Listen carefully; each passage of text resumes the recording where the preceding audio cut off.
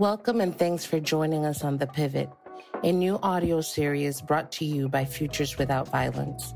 In these short podcasts, we'll be speaking with leaders in the work to end violence against children and their families.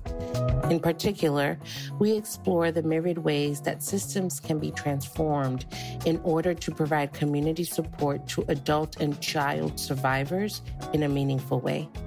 We have prioritized guidance and practices that advance equity and remove barriers for the best possible outcomes for the most marginalized and oftentimes excluded. We see this as a crucial pivot away from the punitive approaches that often form part of institutions and a new opportunity to connect families to holistic and culturally relevant community supports. Our aim is to generate a national discussion about how we can transform our mindset and practices to improve child and family safety. We hope that you will use these short yet meaningful dialogues to engage in discussions within your own organizations. I'm your host, Wendy Mota. Let's dive in.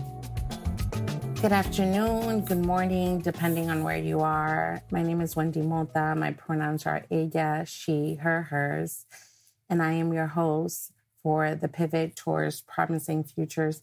And I'm so excited to be joined today by one expert in the topic and the field that we'll be covering today.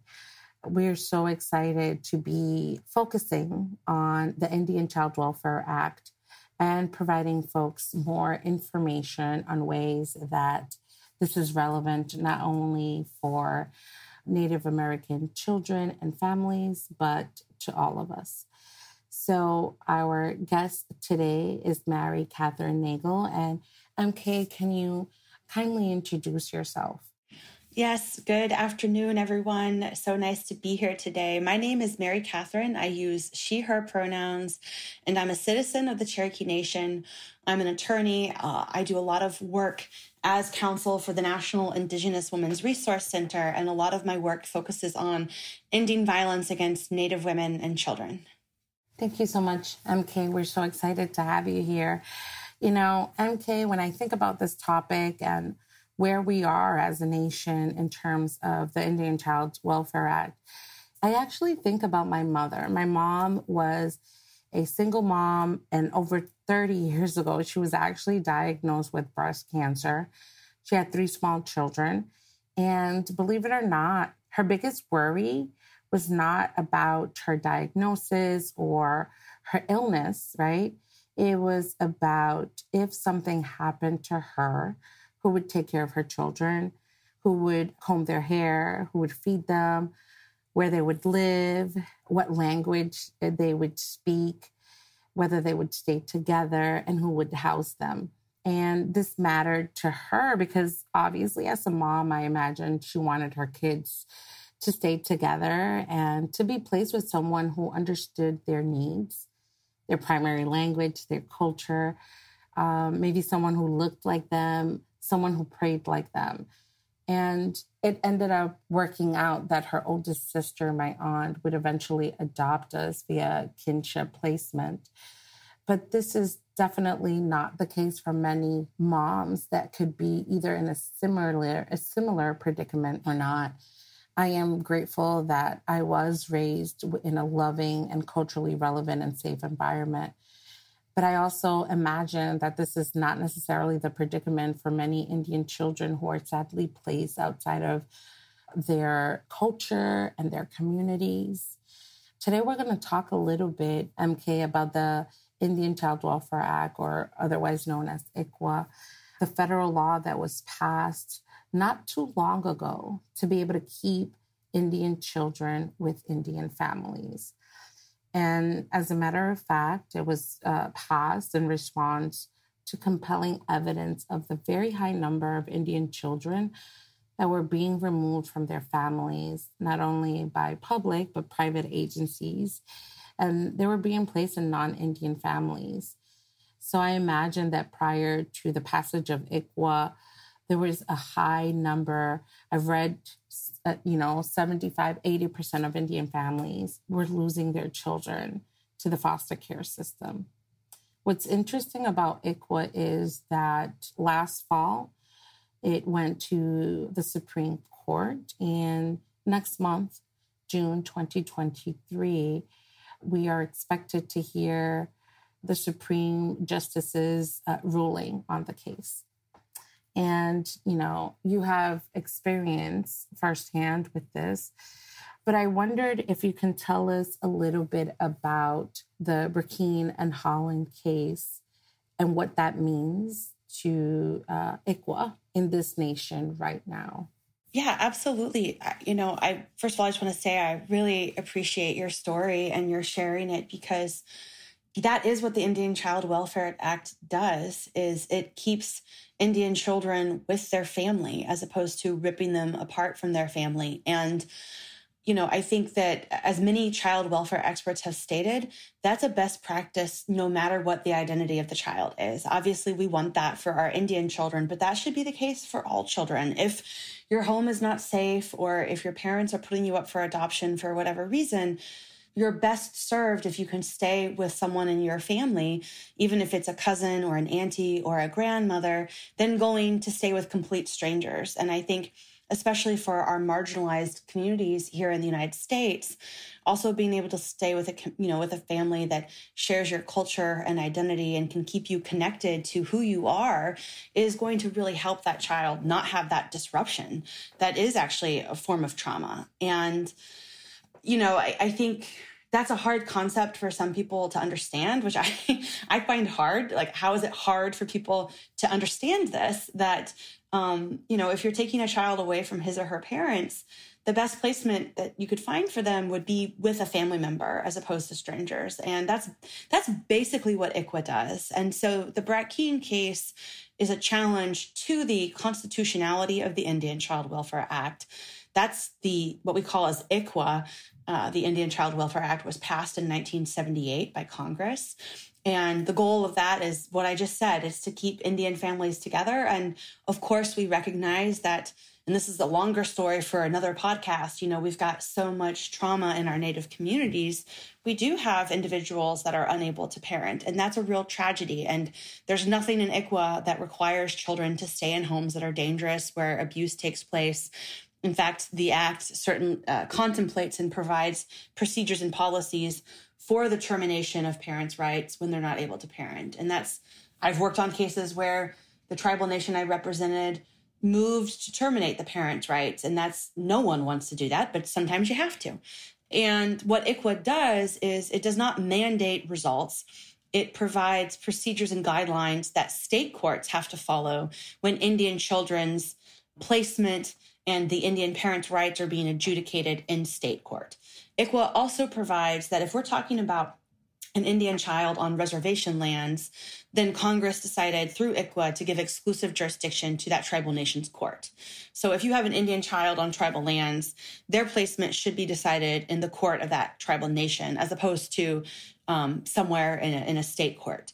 And that's for many reasons, too, that affirms and upholds the inherent sovereignty of our nations and our right to decide what's best for our own children, just like the United States wouldn't want France coming in and deciding in a United States court where an American citizen child should be placed. And so that's the basic premise of ICWA. And the plaintiffs in Brackeen are arguing that the Indian Child Welfare Act is unconstitutional for several reasons. They've sort of thrown everything on the wall and to see what will stick. And their main arguments go into two categories.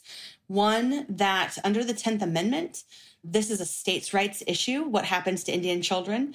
And so that actually Congress didn't have constitutional authority, or if they did, they went too far with this and they infringed on states' rights under the 10th Amendment.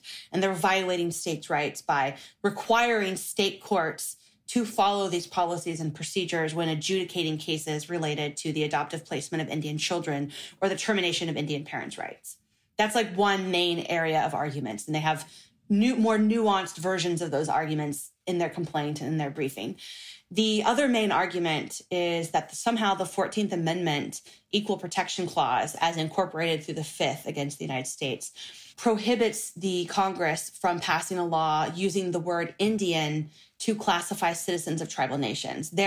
These plaintiffs are making the argument that because the 14th Amendment equal protection protects categories of people who've been racially discriminated in the past, again, the 14th Amendment was passed to protect newly freed slaves specifically. Their argument, the Brackens are arguing that the 14th Amendment precludes Congress from passing the Indian Child Welfare Act because Indian should be a race-based term that the 14th Amendment prohibits Congress from using. Now, the Supreme Court has actually taken that question up numerous times and has repeatedly over hundreds of years always said that Indian is a political classification because it refers to citizens of tribal nations that predate the United States. We sort of have this dual reality as Native people that we are citizens of sovereign nations that predate the United States, and we have people from all kinds of racial makeups. You can be a citizen of a tribal nation and look and appear, racially as white passing. We have people who are citizens of tribal nations who are Indians under the law and who are African American, Asian, Hispanic. You name the ethnicity or the race. We have people who are, look and appear racially Native American. But at the end of the day, that's actually not the test for being Indian under federal law. The test for being Indian under federal law is, are you a citizen of a tribal nation that predates the United States? And the Supreme Court has repeatedly said that's not a racial classification that triggers strict scrutiny under the 14th Amendment's Equal Protection Clause. That said, the law is on our side, but we'll see what the Supreme Court's going to do, because when the Supreme Court takes up a case like this, where the questions have already been answered in Indian country's favor, it's usually not great because it means that maybe some of the newer justices on court don't like the way the court has come down in the past, and they're seeking to change that. And so I think there's a lot of alarm throughout Indian country right now about where this case will go and what the outcome will be. Wow. Thank you so much, MK. I don't think anyone or anything could have explained that better. I think about the deep history that this nation has with Native American children and families and communities, and how there's so much that's unsaid and so much that needs to be said. So I'm so grateful for your explanation of this in such a comprehensive way. My next question is really about, do you, in your opinion, believe that there are any implications for other protected groups? So let's say, God forbid that the ruling goes in favor of it being unconstitutional. Do you think this is just an issue for Native Americans in this nation, or are there any implications? What would, this type of ruling set a precedent for? Yeah, I think this is a great question. I think for us Native folks, immediately the problem would be that the way the founding framers of the U.S. Constitution wrote the Constitution, first of all, they used the word Indian in the Constitution. So it's kind of a little crazy to think that what the Bracken parents, their adoptive parents, are arguing is that the word Indian in the Constitution should itself be unconstitutional because it's a race-based term. And Indian was used in the Constitution to refer to Indian tribes, sovereign nations that predate the United States.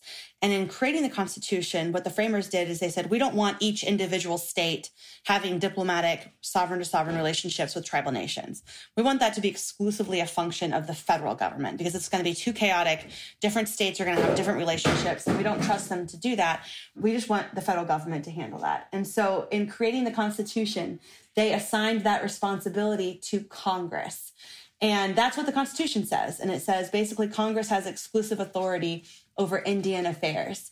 And in doing that, that also means that Congress has the exclusive authority to effectuate the treaty trust duties and responsibilities that the United States has. And so what I mean by that is that the United States exists today with all of the land that the United States governs because that land was not just given to the United States, but exchanged through treaties signed with tribal nations.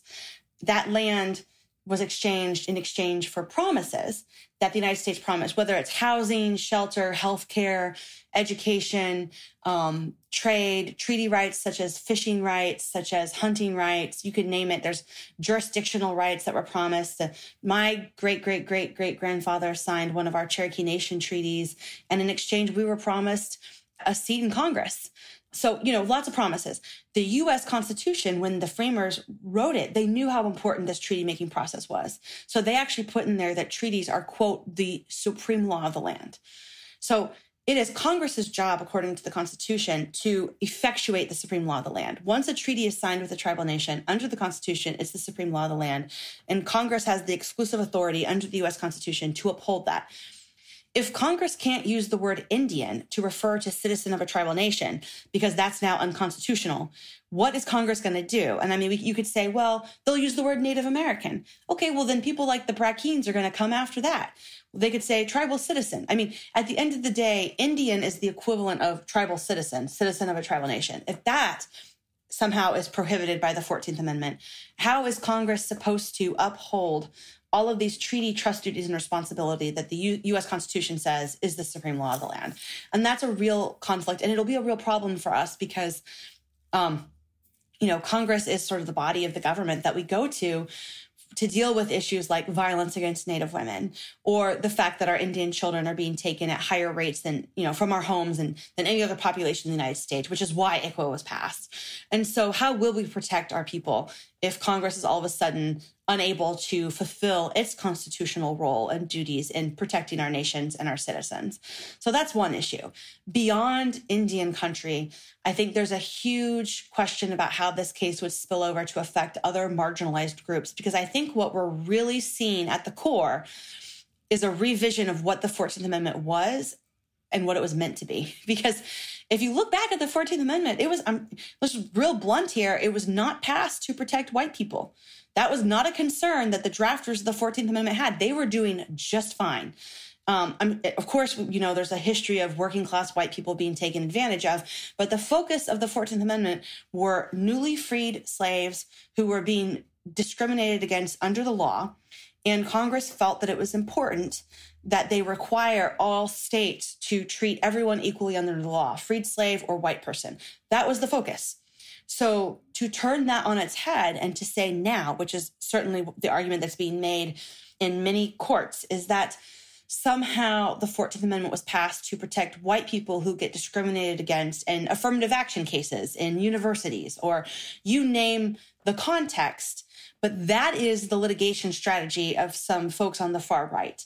And so what they're trying to do is change the fundamental foundation of the 14th Amendment to say, actually, what the reason the 14th Amendment was passed in 1868 was to make sure that our government never talks about race, never acknowledges race, treats everyone the same.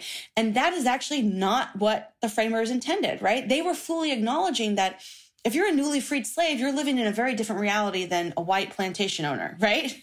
And so you actually need protections under the law that white plantation owner doesn't need, because they're actually more than 100% protected under the law right now, And so to take that history away and to act like the true purpose of the 14th Amendment was just to treat everyone exactly the same and not to recognize our histories, where we come from, and why we have the ongoing injustices under the law and within institutions and the entire framework of the United States here today, that is a far right agenda. And taking down the Indian Child Welfare Act and getting Indian to be declared a race-based term under the 14th Amendment is a part of that larger agenda.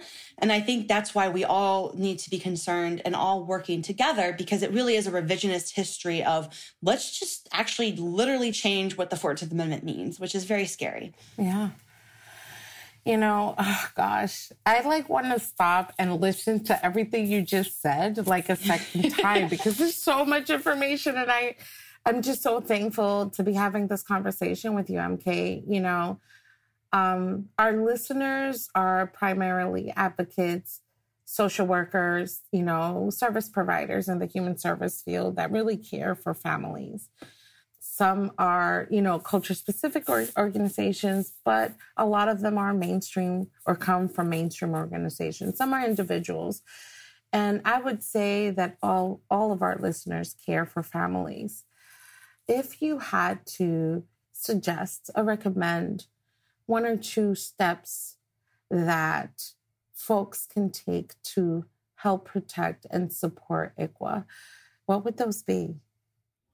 That's Such a great question. I think right now, and a lot of people are asking this question because, honestly, I think there are a number of people who feel a little bit hopeless about what happens in the U.S. Supreme Court. And I understand that feeling. It's a part of our United States government that's very removed from our citizenry, even more so than the president, which is very removed already, and the Congress, in terms of we don't elect the justices and they're appointed for life. And it can feel like nothing we do would impact what happens there. But I would urge people to not completely lose the faith, and that actually storytelling and things like this podcast make a huge difference. And I say that because if we're educating ourselves, and then if we're going out in public and talking to people we know, posting on social media, encouraging the mainstream news and media outlets to cover this and to cover it from an Indigenous perspective. Certain outlets like the New York Times have done a horrible job covering this Supreme Court case from an Indigenous perspective. And there's actually a little bit of a conflict of interest because the law firm representing the Brackenes, Gibson Dunn, also represents the New York Times on all the First Amendment issues. And they haven't really been forthright about disclosing that. And they've been writing these kind of hit pieces that sort of attack the Indian Child Welfare Act and don't present the full picture. So there's concerns with how certain media outlets are portraying this story. And justices and their clerks, they watch Fox News, they listen to NPR, they read the Wall Street Journal, they read the New York Times, they read the Washington Post. So the more we can reach those reporters and those journalists, and also I wish those news outlets would all hire Indigenous journalists, but not everyone does. So we're really relying oftentimes on non-Native folks to tell our stories and hoping they'll tell them in an unbiased way, which doesn't always happen, to get it right. And I think that people can say, well, I don't really know anyone at those outlets. What can I possibly do? And we're living in an age where social media has a huge impact. And I say that, and I'm really not very good at it, and I'm still trying to figure out. We have 2 teenage boys and they do TikTok and Snapchat, and I do not understand, but I need to learn because it's like a little frightening what happens there. But, I think that the National Indian Child Welfare Association has been doing a campaign using hashtag Protect ICWA. So it's just Protect ICWA.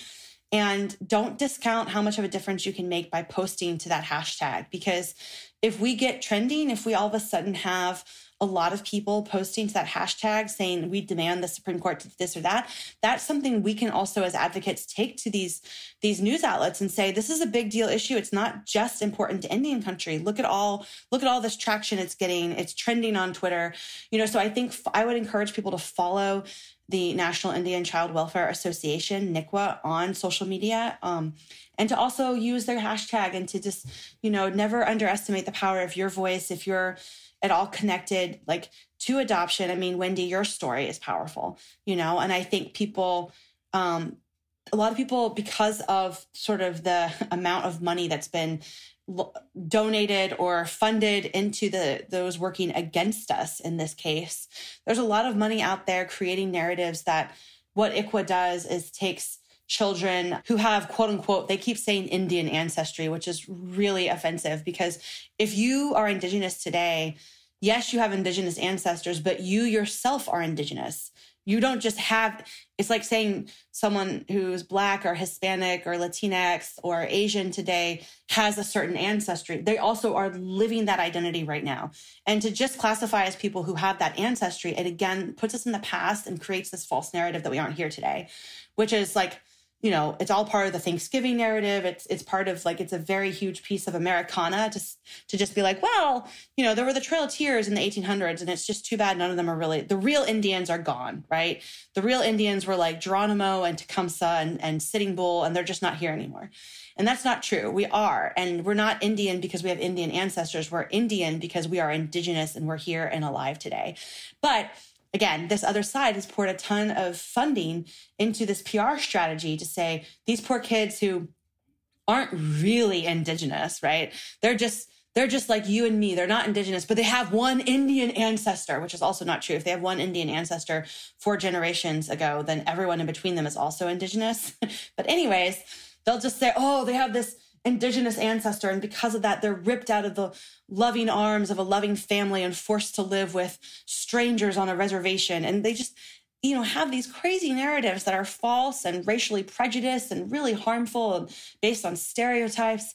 And so again, the more our allies support sort of what action groups like NCWA are doing, I think the more we can draw focus on these harmful stereotypes and these false narratives and create a groundswell to respond to it. Yeah. Mary Kay, I've heard so much in under 30 minutes, and I'm just so grateful that this episode will air and that the expertise and the experience and the knowledge that you have can be shared in our, platform.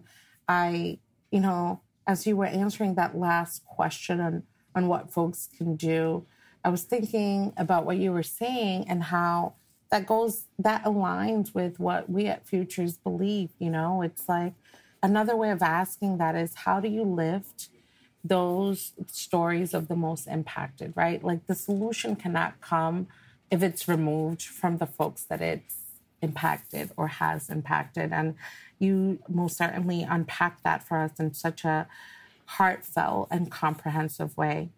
I want to thank you on behalf of Futures and Promising Futures and the Pivot Towards Promising Futures team for your time today. I hope that this is only the beginning, and I would love to have you back and continue a part 2 and maybe 3 of this conversation. But thank you so much for your time today, and we look forward to continuing our conversations. Thank you so much for having me, and thank you for creating the space to have this conversation about such a critical issue that affects all of Indian country and our tribal nations and our Native people. And I just appreciate all the work that you all do, and to all the advocates out there. Your work is incredibly, incredibly, incredibly hard, but incredibly important. And I, for one, really appreciate it. Everyone, who's working in Indian country appreciates the work that you do. And so thank you, thank you, thank you. And thank you so much for having me. Thank you so much for tuning in to today's episode of the Pivot Towards Promising Futures. And now, to conclude today's episode, we'd love to share a poem titled Remember by Joy Harjo. Remember the sky that you were born under. Know each of the stars' stories. Remember the moon. Know who she is. Remember the sun's birth at dawn. That is the strongest point of time. Remember the sundown and the given away tonight. Remember your birth, how your mother struggled to give you form and breath. You are evidence of her life and her mother's and hers.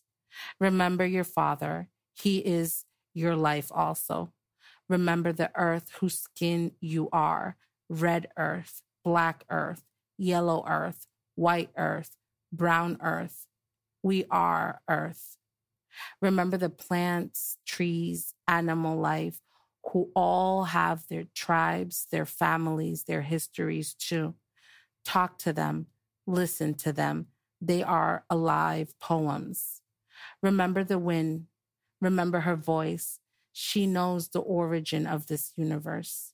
Remember you are all people, and all people are you. Remember you are the universe, and this universe is you. Remember all is in motion, is growing, is you. Remember language comes from this. Remember the dance language is, that life is. Remember. Thank you for listening to this episode of The Pivot. Please be sure to check out show notes for any resources referenced during the podcast. You will also find discussion questions, which we hope will help you, our listener, continue dialogue around these very important topics.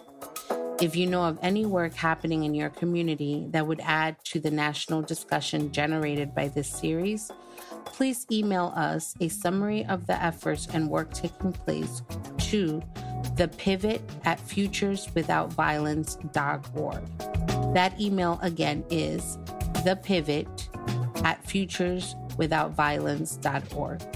We will be sure to get back to you. Last, but certainly not least, we would like to express our deepest gratitude to Chance Taylor for all his support in editing all the episodes, and to Sudobi Kuke for producing the series. Thank you for joining us, and until next time, your host, Wendy Mota.